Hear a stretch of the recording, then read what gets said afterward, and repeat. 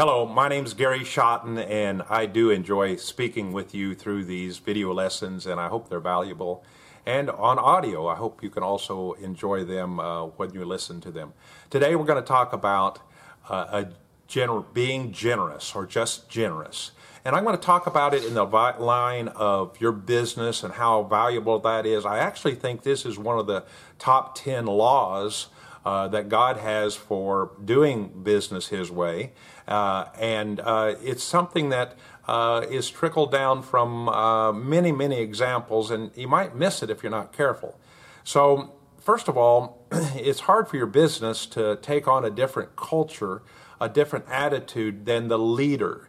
The leader, the owner, the lead manager, you set the stage on all things. What happens and how you handle people and how you handle customers and vendors, it trickles down, good or bad. If you're rough, tough, unfair, you're going to find out that trickles down and your people are going to pick up a lot of that to a point. But if you're generous, that's going to trickle down too. And so I encourage that you just encourage yourself in that regard, that you become a generous person. It doesn't mean that you're just giving away all your money, and we're going to get into the importance of knowing your financials, so you just can't give away things and maintain much a profit, but you can do little things that convey the fact that you're a generous person, that you're a generous company. And so there's a spirit that we want to kind of instill inside the business owner that's going to be successful. And so what do I mean by being generous? Well, like I said, you can't just give away things and not charge for them, but you can do some things that do not cost you very much money.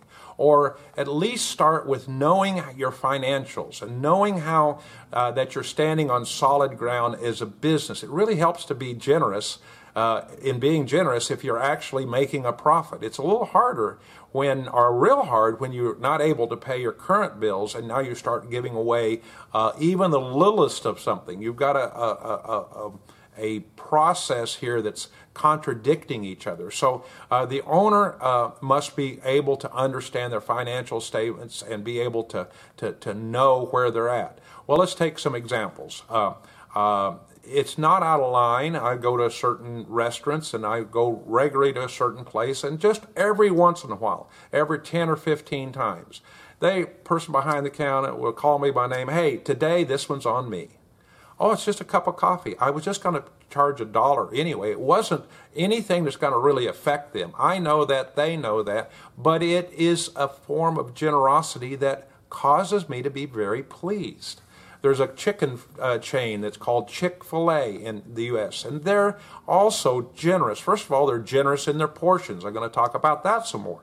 But they have instructed all of their workers that they have a certain dollar amount. I'm not sure exactly how it works, but when they see a situation, maybe a family, maybe a parent with 4 or 5 kids, they just doesn't look like they have much, and they have the prerogative, the freedom to say, our company wants to give you this meal today. Wow, that spreads around. The other people that hear that, they can kind of see this situation. They never put anybody down, make them feel bad or ugly. And so that's something that you can instill in your company. Again, it's something that's got to be within your budget, within balance. You see, a free sample. I see many times that we're walking through maybe a shopping mall, and in the U.S., people will be handing out free samples. Well, if that free sample is totally predicting or pressuring or anticipating that you're now going to come in and buy that product, let's say a small chunk of chicken, and it's a chicken fast food place, you're really not giving it away. You're giving them a sample. That to me is not being generous at all. Being generous is like one bread company that they give away a generous slice, and they use that term, of bread and butter and honey on that bread with no expectations of the individual buying a loaf of bread. They were challenged on it, and they said, what if a street person came in with no money? Do they still give away a generous portion of bread? Yes, Now they can't be taken advantage of, but that's a generous company. That's where we're talking about. And so you've got to know though where you're at, and it's going to help if you know that you're producing a product or service that is a generous portions. I will tell you that the most regular place that I eat out with my customers or with my friend is a location where the person seating us, and there's hundreds of people that come to this restaurant, hundreds every day, and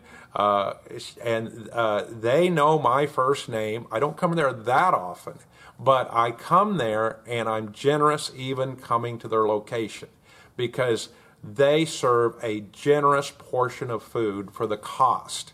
I like that.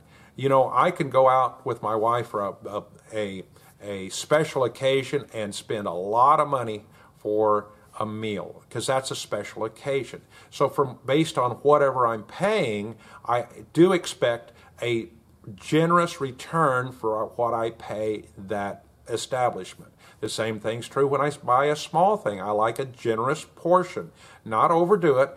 And these people know that. I will tell you that in our society, tipping is something that is almost to the level of expected, and I'm okay with that.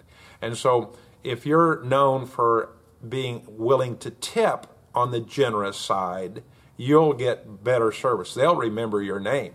We have a group that meets, 15 or 20 of us meet, and not always when a group meets does everyone necessarily give a generous tip.